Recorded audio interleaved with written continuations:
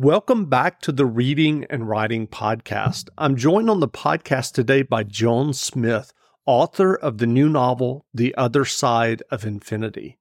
New York Times bestselling author Laura Taylor Namey wrote about the novel. The Other Side of Infinity possesses everything I love best about YA literature. A fresh whirlwind premise meets creative storytelling and two of the most well-drawn, compelling characters I've ever read. Nick and December are simply unforgettable. Joan, welcome to the podcast.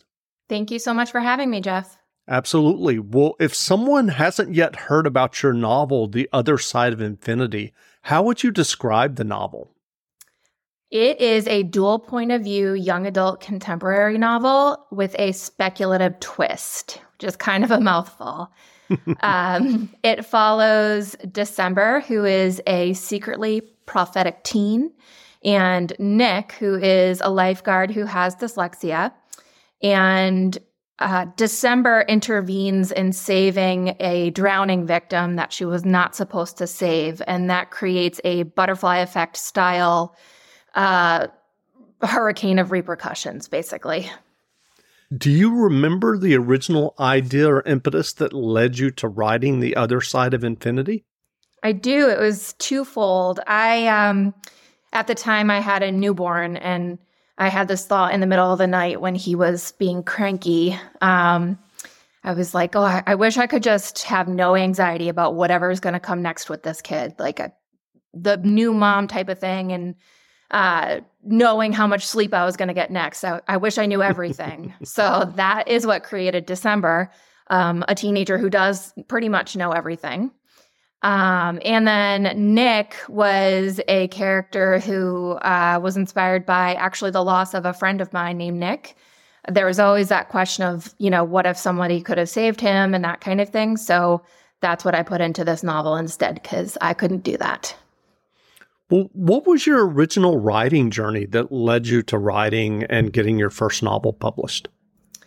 I have a really unique experience there in that the first novel I had published called The Half Orphan's Handbook, which came out in the middle of the pandemic. That was the first book I actually ever wrote. So I had the idea in 2016, I think, and over a series of a couple of years, I would write it, I would edit it, I revised it, and then I eventually got an agent, and the trajectory just kind of continued from there.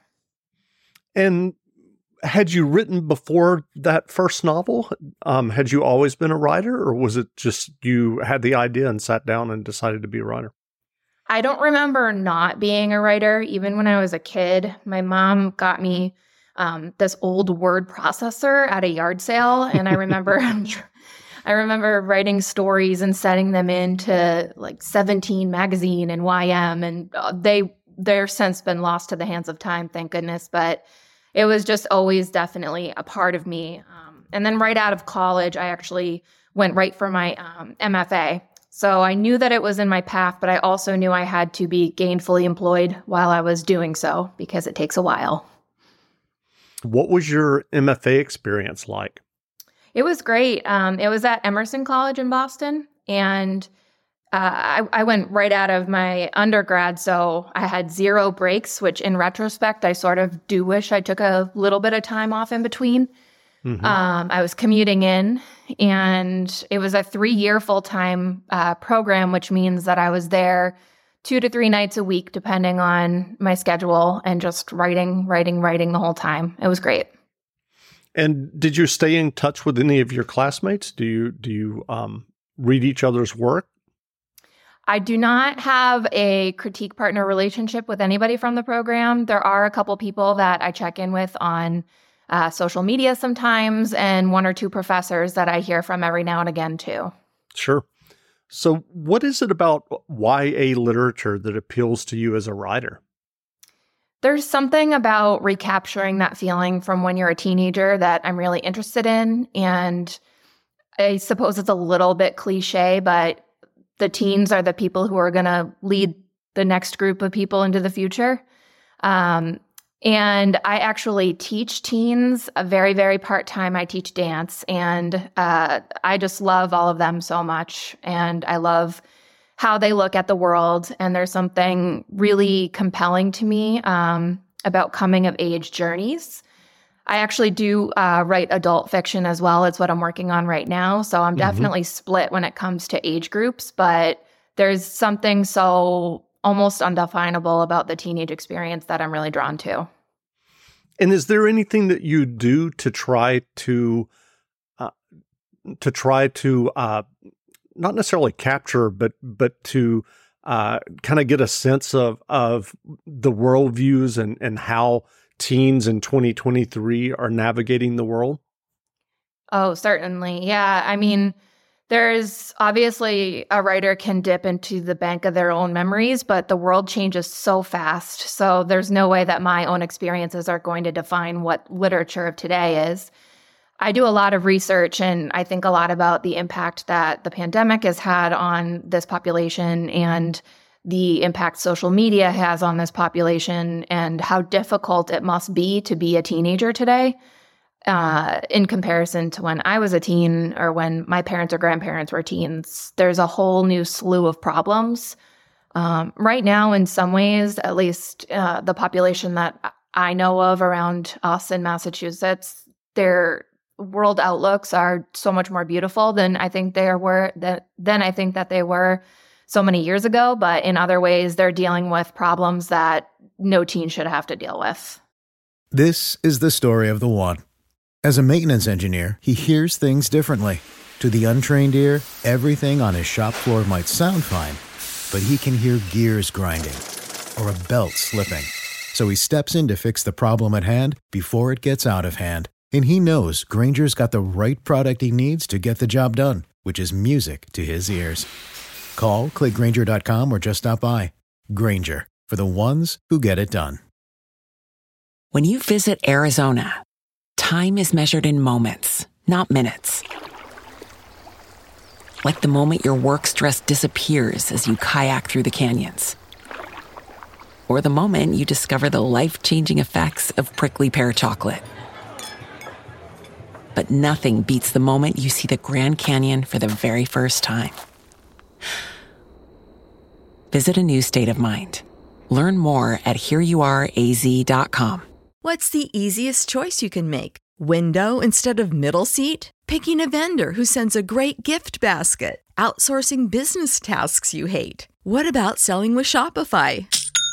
Whether you're selling a little or a lot, Shopify helps you do your thing, however you cha-ching. Shopify is the global commerce platform that helps you sell at every stage of your business. From the launch your online shop stage to the first real-life store stage, all the way to the did we just hit 1 million orders stage. Shopify's there to help you grow. Whether you're selling scented soap or offering outdoor outfits, Shopify helps you sell. Wherever and whatever you're selling, Shopify's got you covered. Sign up for a $1 per month trial period at shopify.com/try. Go to shopify.com/try now to grow your business, no matter what stage you're in. Shopify.com/try.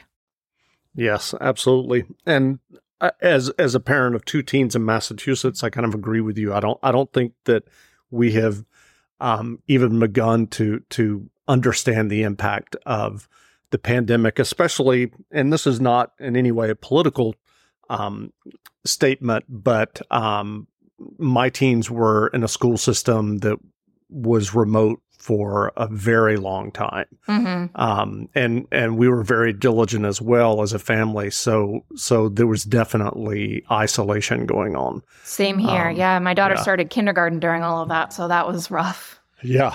Yeah. So I think I'm in agreement that it's interesting to see how it's going to play out. What was your writing process when you were working on this novel? Are you an outliner or plotter, or did you just dive into the narrative as you thought of the story? I cannot personally start a story until I know how it's going to end. I always think of the writer John Irving, actually, when I think of this, because he always writes, I think it's the last sentence of the book he writes before he writes the first, something like that. And that has always stuck with me since I was probably a teenager myself. So I am definitely a planner. The first thing I do before I commit to a story is I write a full synopsis, which I know is the bane of most writers' existences, but it's the only thing that I can do in order to basically test its viability. And then I'll break down from there. I might not necessarily have each beat or each scene choreographed, but I do know the general consensus of what's going to happen. And I also give myself incredible permission to deviate from that or to change that or to do anything I might need to do in the meantime. Sure. And what does that original outline or synopsis look like? Is it several pages and it's kind of a breakdown of the story? Yes. I have to start by sometimes I do, index cards or note cards. I do have to start with something tangible and manipulate something with my hands. So I typically handwrite a ton of stuff first. Mm-hmm. And then I actually will take scissors to paper and cut it out and move it around. And then I type everything up and, it turns into a probably 7 to 8 page synopsis from there. Well, given your experience to date with your novels and writing, what writing advice would you offer for those who are writing their own stories and novels? I think the most important thing is to read both in and outside of your genre and to study the market. I hesitate to say that, but I do think it's true. And then on top of that, anybody can do a kind of self-study on different craft books and really learn what it means to plot something and how a character's wants and or needs should change by the end of a book. There's a lot of analytical things that go into novel writing that I think a lot of people don't really realize until they give it a go themselves and see what does and doesn't work. So immersing yourself in different stories, or even, I'm a huge fan of a lot of different TV shows and movies, and I study story and plot in those as well. So doing that, I think, is going to help arm somebody as best as they can in developing that career. Well, you mentioned that you're working on a new novel now, and you mentioned that it's for an adult audience. Yes. Is that just basically based on the idea that came to you after you finished writing The Other Side of Infinity? Or did you willingly try to come up with an idea for adults? So I did something that I've never done before, which was last summer, I willingly made myself take a break.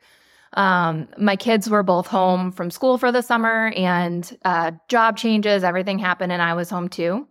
So we were all of a sudden left with this free time, and I really made use of it. I invented a no screens during the day rule unless it was raining, and I stuck to that pretty well too. I did a ton of reading, I did a ton of movie watching, and a ton of discussions. And then all of a sudden, this idea for the new book basically downloaded into my brain at one time. And that I stayed up super late one night and just scrawled as much as I could. And I'm not really a night worker, so this was different. And yeah, it arrived basically fully formed for me, which is kind of my process. Things download, we call it. What novels have you read recently that you enjoyed? I'm currently reading... can you still hear me, Jeff? Yes, I can. Okay, great. I'm currently reading Rebecca Mackay's I Have Some Questions for You, I believe it's called. I'm midway through it right now, and it's really interesting. I just read The Light We Lost by Jill Santopolo, which I really enjoyed.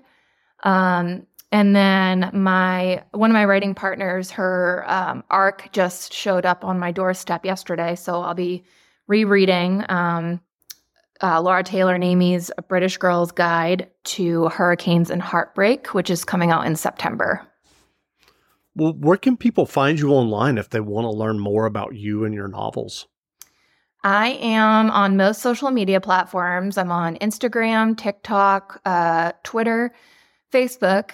My handle is JF_SMIT.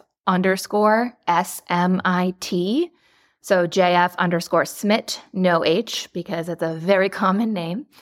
And then my website is joanfsmithbooks.com. Well, again, we've been speaking to Joan Smith, author of the novel The Other Side of Infinity, The novel is available now, so go buy a copy. And Joan, thanks for doing this interview. Thank you for having me. Absolutely.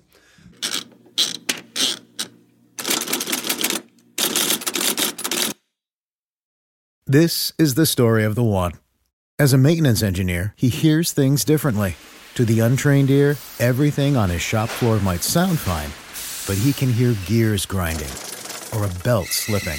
So he steps in to fix the problem at hand before it gets out of hand. And he knows Grainger's got the right product he needs to get the job done, which is music to his ears. Call, click Grainger.com, or just stop by. Grainger, for the ones who get it done. When you visit Arizona, time is measured in moments, not minutes. Like the moment your work stress disappears as you kayak through the canyons. Or the moment you discover the life-changing effects of prickly pear chocolate. But nothing beats the moment you see the Grand Canyon for the very first time. Visit a new state of mind. Learn more at hereyouareaz.com.